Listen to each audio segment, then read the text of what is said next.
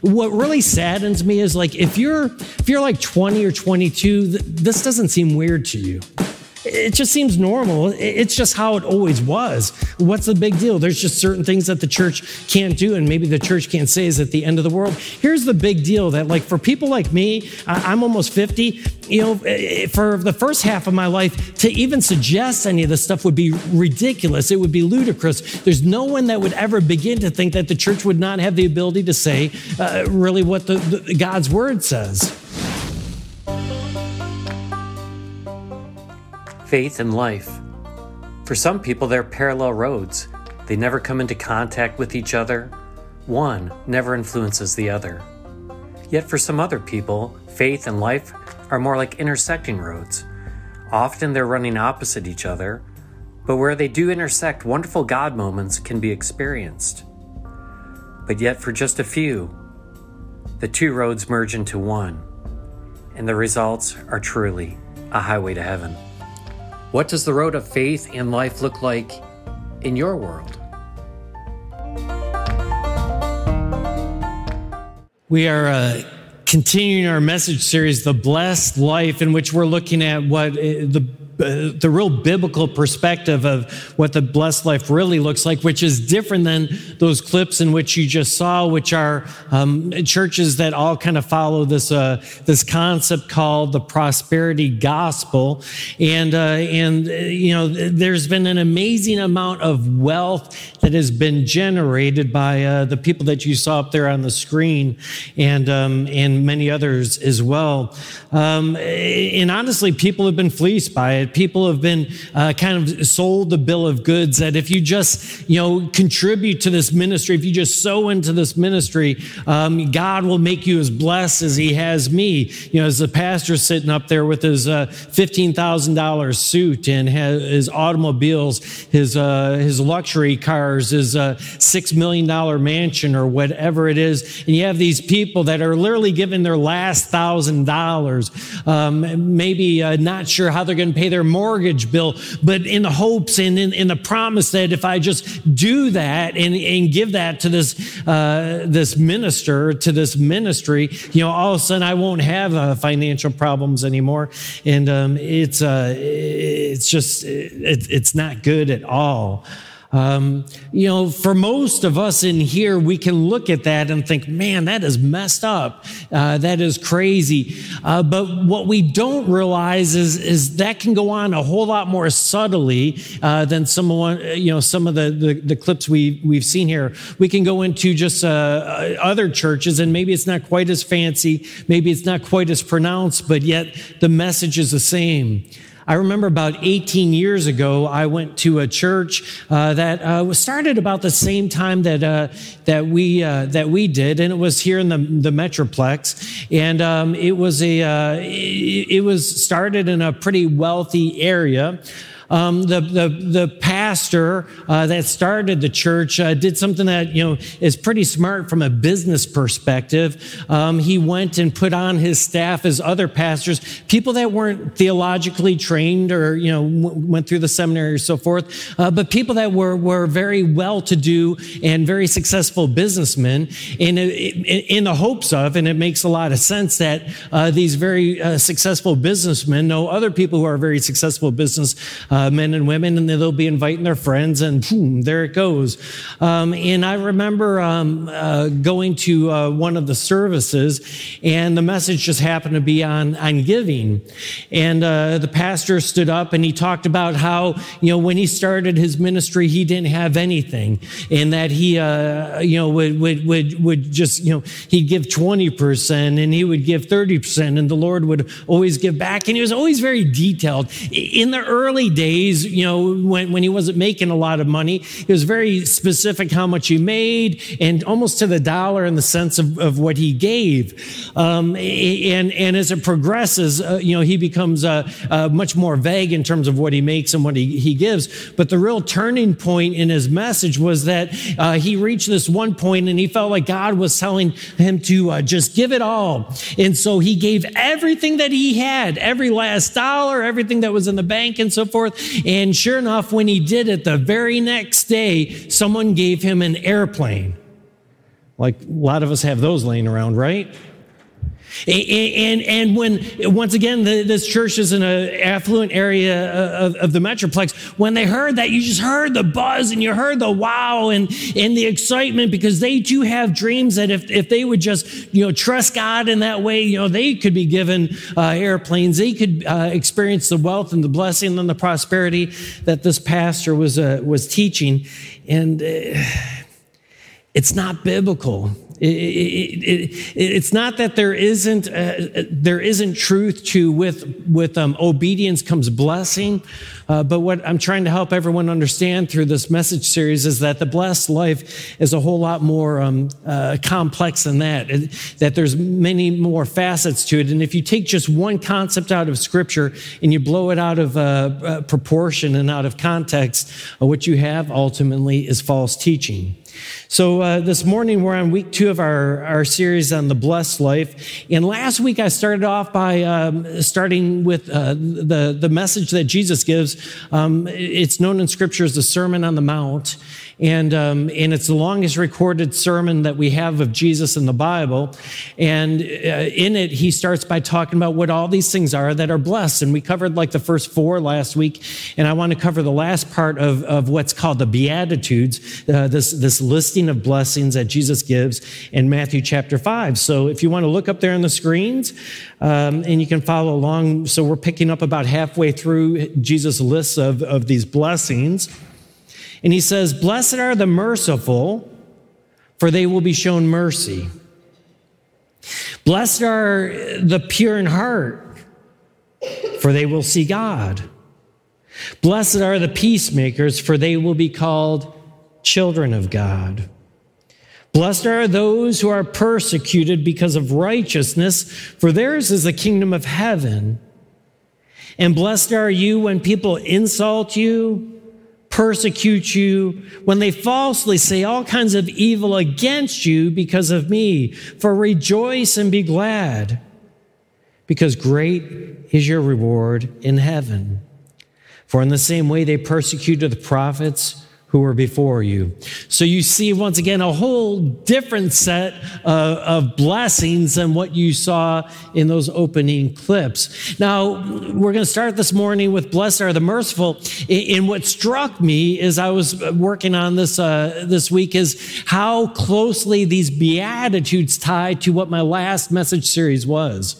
My last message series was called The God Mandate, and it came from Micah. And in the God mandate, it basically tells us what God requires of us. And if you were here for it, hopefully you remember what the 3 things are, because it's just 3 things that it says God requires of us. It says to act justly, to love mercy, and to walk humbly before our God. And what's interesting, and I hadn't picked up on it before, is that the list of what God says that we should do in Micah is a good part of what Jesus says is blessed here in the Beatitudes. So last week when I started the Beatitudes, one of the things that Jesus said is, "Blessed are those who hunger and thirst for righteousness." Now, I shared with you that righteousness and justice is the same word. So in Micah, when it says God expects of us that we would act justly, Jesus says, "Blessed are those who act justly. Blessed are those who hunger and thirst for righteousness." So Jesus says what God says in Micah. And then last week we looked at blessed are the meek, and the word for meek is basically the same as humility. And in Micah it says that we are to walk humbly before God. And so once again, what God's saying that we should do, his mandate of how we should live, Jesus is saying you're blessed if you do it. Now, when we're looking at this week's list, it starts out with blessed are the merciful. And once again, what was the third thing that we're told in the God mandate is that we're to love mercy. So what's crazy is when people look at these Beatitudes of Jesus, some people, like these prosperity guys, they won't even talk about it. But it seems like it's like just nonsense. It's crazy. A lot of people have a problem with all these things that Jesus says is blessed or are blessed. But all Jesus is really doing is reiterating what God has said for thousands of years. I mean, it was said there in Micah. Micah, he said to do it. Jesus is saying in Matthew chapter 5, you're blessed if you do. And so listen, nothing's new under the sun. These aren't some radical teachings that Jesus is teaching. There's a continuity between the God of the old and the new. People are like, well, that was Old Testament, that was new. God doesn't have a split personality. He was the same yesterday as he is today, as he is tomorrow. And there's just this continuity in the message between old and new. Now, within the last month or so, I preached for about 40 minutes on what it means to be merciful, and blessed are the merciful. Now, I don't really expect that you remember what I said 4 weeks ago, and I certainly don't remember what I said 4 weeks ago, but nonetheless, I hate repeating myself, even if I'm not sure what it is I said. So I don't want to speak about it too extensively, because we talked about it a lot, but I want to remind you a little bit of what it means to be merciful.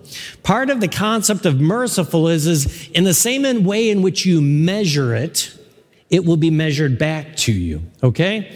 So if we're going to use this concept of measuring, think of a measuring cup. You know, if everyone in here is supposed to get a cup of something, and I decide to be generous, and as I'm handing this out, everyone gets a cup and a quarter, then the concept is, in the same way in which you measure, it will be measured back to you. If you're showing generosity to others, then generosity will be shared back to you.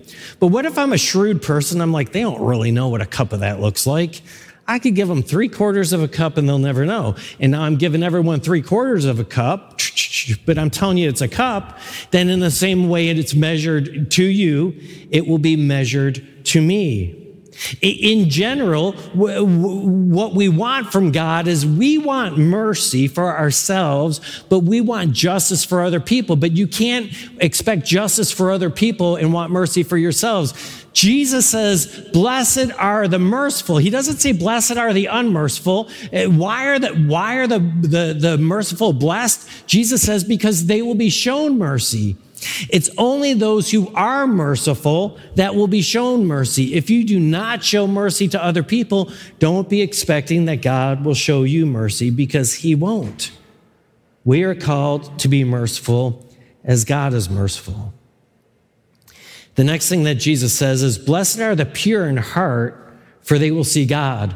Now that's an interesting one. We all probably know someone. I'm like, think of someone that's you consider that they have a pure heart. Most of us in here would probably come up with someone, but how do you really define what a pure heart is? And I guess the best way that I would define it is that there is a consistency between what they do in their reasons for doing it. That there's a consistency between the outward act and the inward motive. Think about it in terms of if someone was dating your daughter, and the person that was dating your daughter, they want to impress your daughter, and they want to impress you as the parents. And so you want to see them opening the door for your daughter and closing it after them. When they come by the house, you want to be treated with respect, for them to say, yes, sir, or yes, ma'am, or whatever. And they can do that on the outward, but maybe they're only doing it because they're trying to impress you. And once they end up marrying your daughter, they don't open the door for them anymore. They don't really treat you with respect anymore. Well, their motives weren't pure. They're not pure in heart. Maybe as you were dating or whatever, when we're trying to catch someone and marry someone, we do all these different things.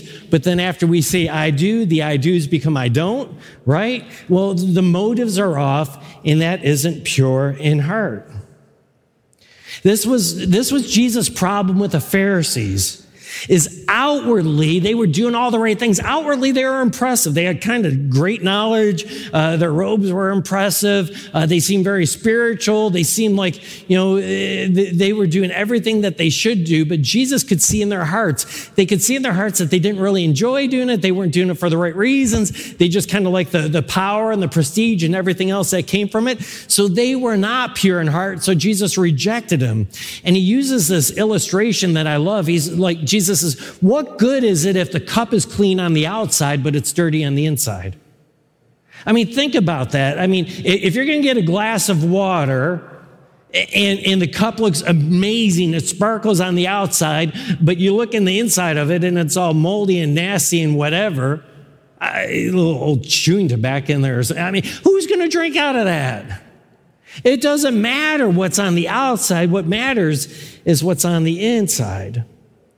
Let's look at what the Bible says about this concept of pure in heart. From 2 Timothy chapter 2, verse 22, flee from the evil desires of youth. Pursue righteousness.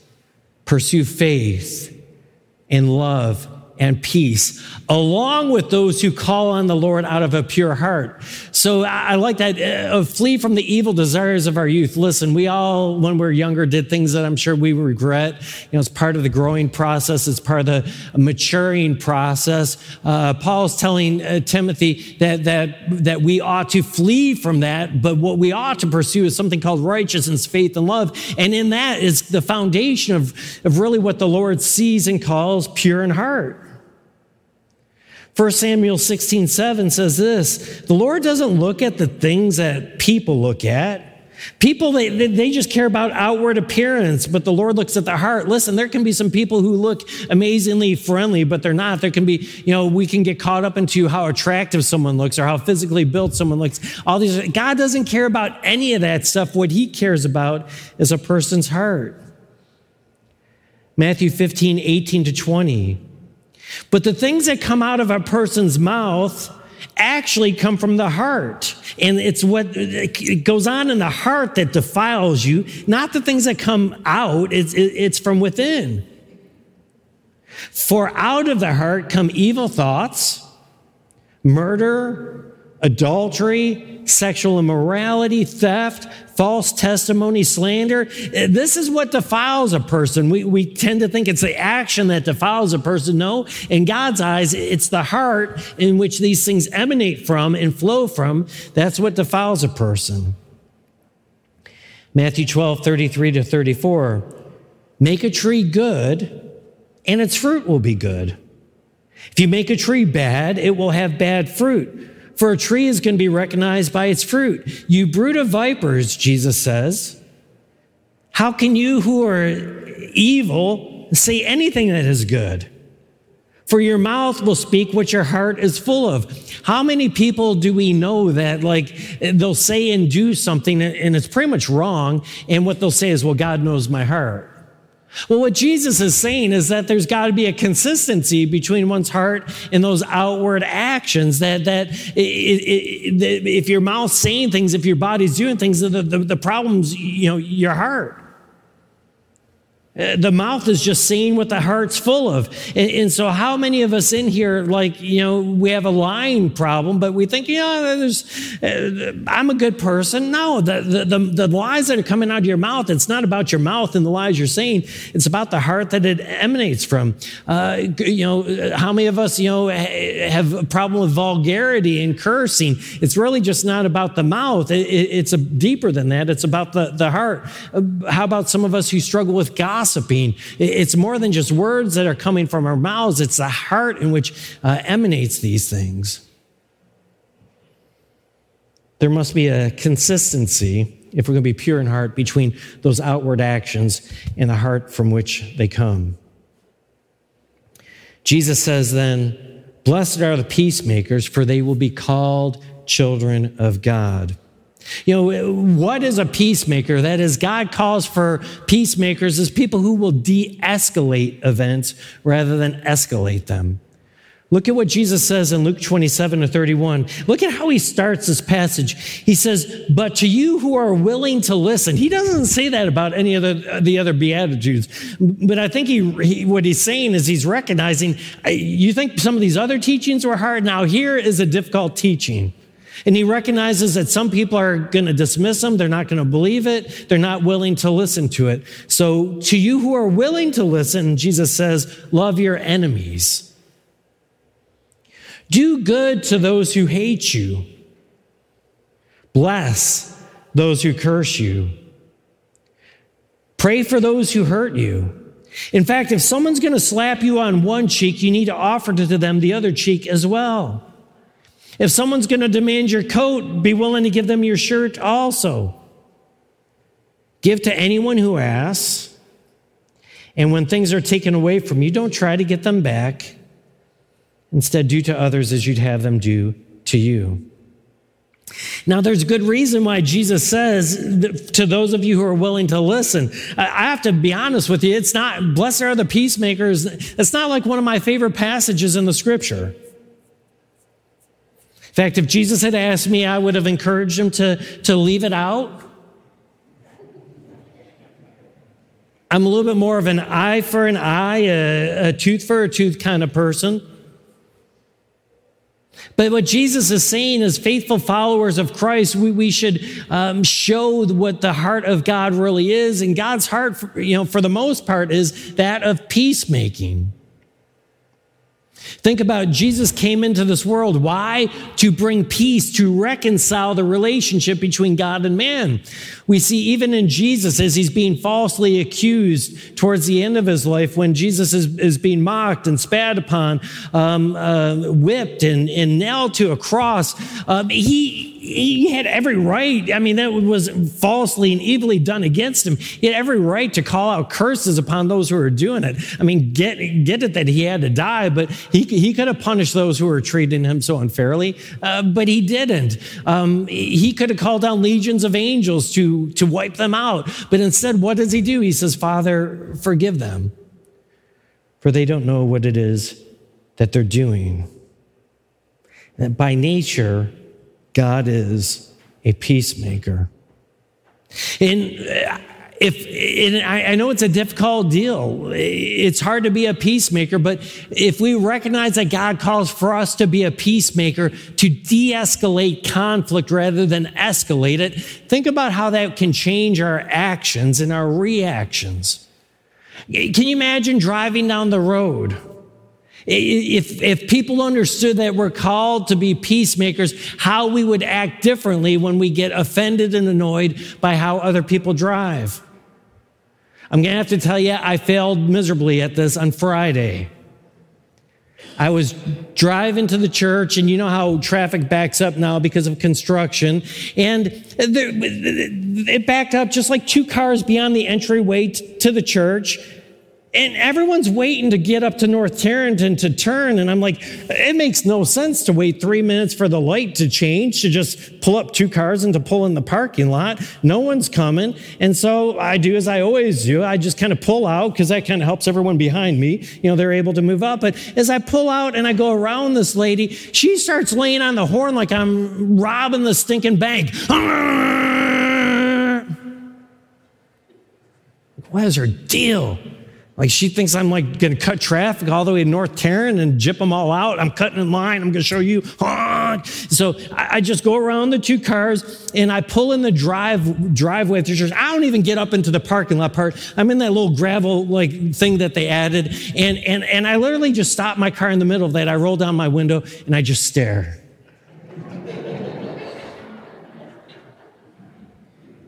I might have done one of these too.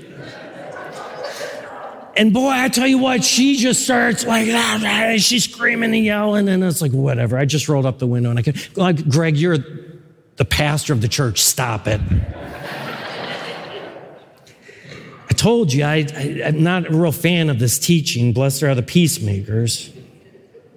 It's not always easy to do. But I mean, how many of us, maybe in our jobs, we've got someone who's just a real jerk. They're just really annoying, and they're always like just like throwing fuel on the fire and trying to get under our skin. I mean, how do you act and how do you react? And Jesus says, "Blessed are the peacemakers." Maybe some of you in here, you have a long-standing conflict, maybe with a former spouse, maybe with some other family member, or a strange relationship with a friend. Jesus says, "Blessed are the peacemakers." peacemakers. Listen, I believe in boundaries. I believe in strong boundaries. But with that being said, we also need to understand that the heart of God is that he is a peacemaker, and he calls for us to be a peacemaker. Now, for some of you in here, you're thinking of a Bible passage, because I keep thinking about it as I preach it and teach it. It's kind of an exclusionary clause here. Jesus does say, I haven't come to bring peace to this earth, but division, and turn, mother against son, father against whatever. He gives all these things. Yes, and there's always this kind of law gospel tension within the scripture, but I think for most of us, we don't have a problem with that. What we have a problem with is what Jesus calls us to do, and that is to be a peacemaker. Now, the last one that I want to cover with you guys, there's actually two other blessings that Jesus gives, and we're going to finish, but I've combined them both because they're pretty much the same, and I've titled that, Blessed are the Persecuted. Now, it says in verse 10, Blessed are those who are persecuted because of righteousness, for theirs is the kingdom of heaven. Blessed are you when people insult you, when they persecute you, when they falsely say all kinds of evil against you because of me. Rejoice and be glad, because your reward is where? It's in heaven.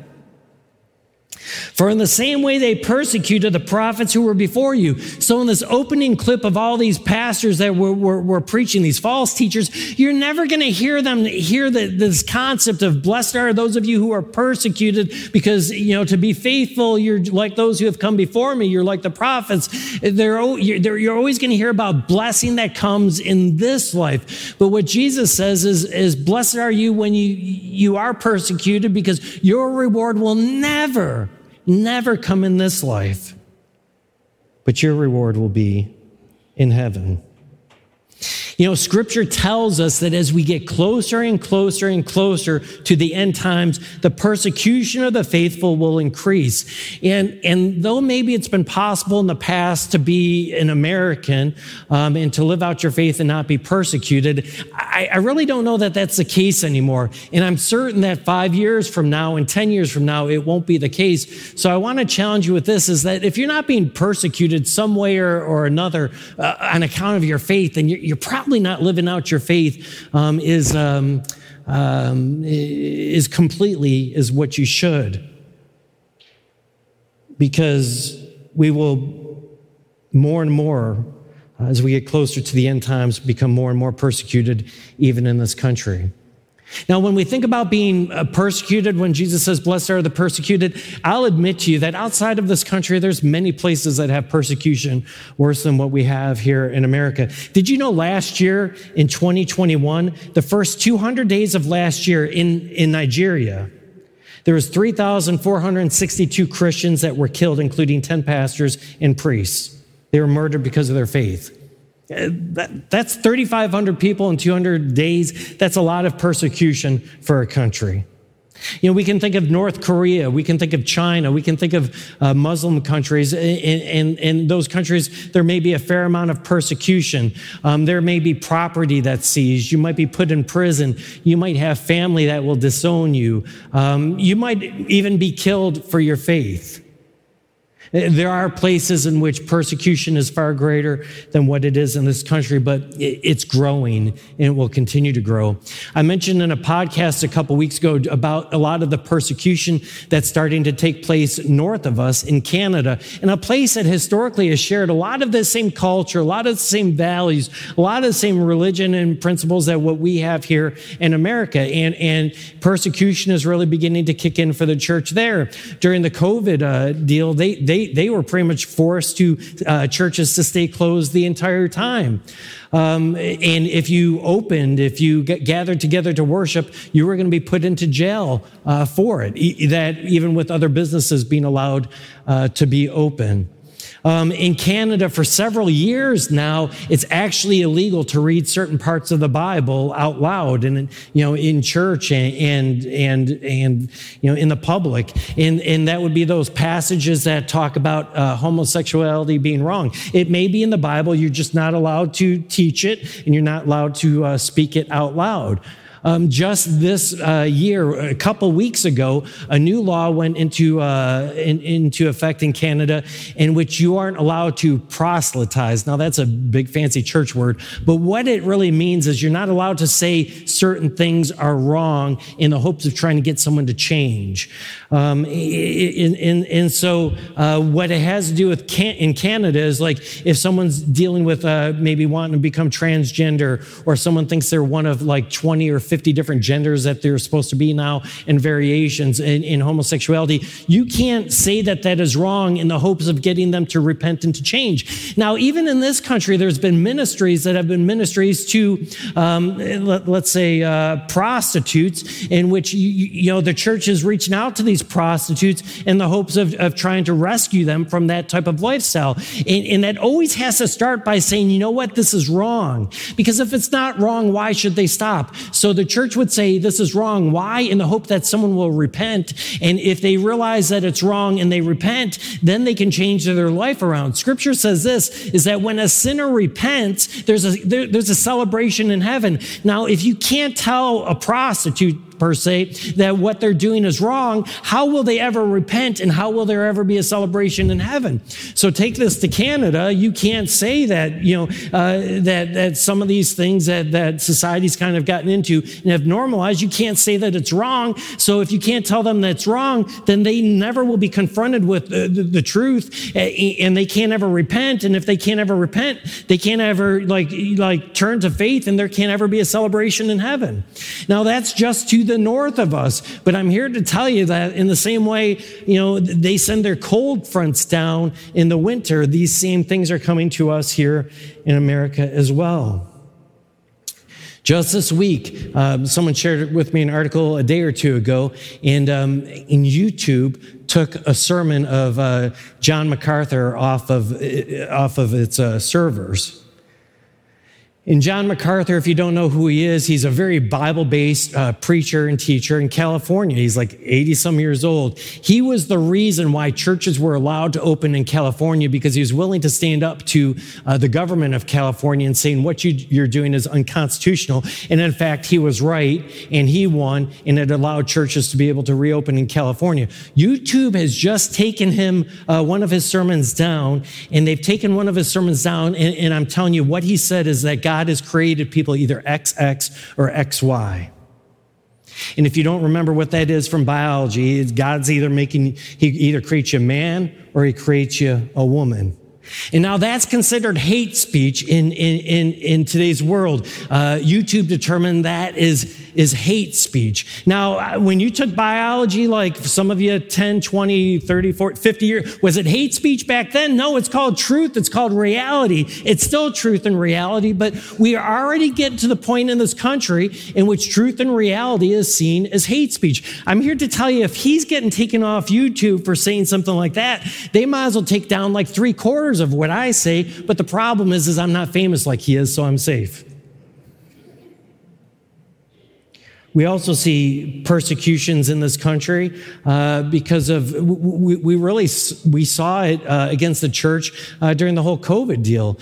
And in Texas, it wasn't bad. I mean, I didn't like it, don't get me wrong, but compared to the other states in our country, listen, it was good to be in Texas. But even in Texas for 6 weeks, like liquor stores were able to be open, the adult bookstores were able to be open, not to mention the grocery stores, Home Depot, and all those other places. But but churches were unsafe and they weren't allowed to be open. Now, I never once stopped coming to church during that time. I came every day, and I had it fully in my mind that, you know what, if a cop's going to pull me over because I'm coming to church, I'm going to just tell him I'm going to work at the liquor store. Because that's allowed. And that garbage went on for like 6 weeks in Texas. It went on for like a year in other states. People actually will even die for their faith here in this country. Does a year go by in which there's not a gunman that goes into a church during Sunday service and starts killing people? I mean, that happens once or twice a year in this country. So people will, in fact, die because they are Christians in this country. As many, I'm thinking as many as a dozen years ago, I think it was Columbine, but the school shooting, the person that went into the school and started killing people, he was just asking a simple question: do you believe in God or don't you? And if they believed in God, they were being killed. So listen, people even die for their faith in this country. But the persecutions go beyond that. Think of a place like Chick-fil-A. Now, I'm originally from Buffalo. Do you know that the Buffalo airport won't allow Chick-fil-A to the airport? Because it's seen as basically a hate organization. Why? Because they're closed on Sundays and the people are religious. And there's cities that fight, city councils that fight to keep Chick-fil-A out. You think about other businesses. There are business owners who actively have their businesses shut down by the state government because they're unwilling to do a certain event that might be in violation of their faith. You have other Christian companies and Christian owners that are being forced to provide abortion through health coverage, even though they couldn't be any more against that in terms of their faith. Slowly, even in this country, not only are we losing the freedom of religion, but we're losing the freedom of speech. And in the same way that in Canada, it's illegal to read certain parts of the Bible, even as it is in Canada, 5 years in prison and jail to try to tell something's wrong so that you might bring about a change and they repent and be saved. Listen, we're just a couple years from that. We're maybe 5 years. I don't know. We're not long from that being the case here. And it's going to get worse from there, and it's going to get worse across the country. What really saddens me is, like, if you're like 20 or 22, this doesn't seem weird to you. It just seems normal. It's just how it always was. What's the big deal? There's just certain things that the church can't do, and maybe the church can't say is at the end of the world. Here's the big deal: that, like, for people like me, I'm almost 50, for the first half of my life, to even suggest any of this stuff would be ridiculous. It would be ludicrous. There's no one that would ever begin to think that the church would not have the ability to say really what the God's word says. And not only just for like the 20, in the last 50 years, but how about go back for the last several thousand? This would be ludicrous. This is just a new invention of the last 20 years. It's all happened in the last 20 years. And it's like a rock rolling down the hill. It's like a ball going down it's just going to keep getting more and more and faster. And the persecutions are going to increase. And that's why you can't see the blessed life as being tied to prosperity in this life, because here's what we're up against, is we're going to be faced with the challenge of what is more important to you: to be faithful to God's word and to be poor, to be faithful to God's word and be persecuted, or to receive the blessing of God and to be prosperous in this world. And there's a whole lot of people out there that are just teaching God wants you to be rich. And there's a lot of us that are going to be faced with this as we go forward in the future, that, you know what, you're not going to be able to have both. You maybe have been able to have both in the past, but you're not going to be in the future. And there's a lot of these pastors who've become disgustingly rich off of selling God's word for a profit. Jesus kind of speaks of, what he thinks about this prosperity teaching, and I'll leave you with this from Luke 6:24-25. But woe to you who are rich, for you have already received your comfort. Woe to you who are well fed now, because you will go hungry. And woe to you who laugh now, for you will mourn and you will weep. Will you join me in a word of prayer?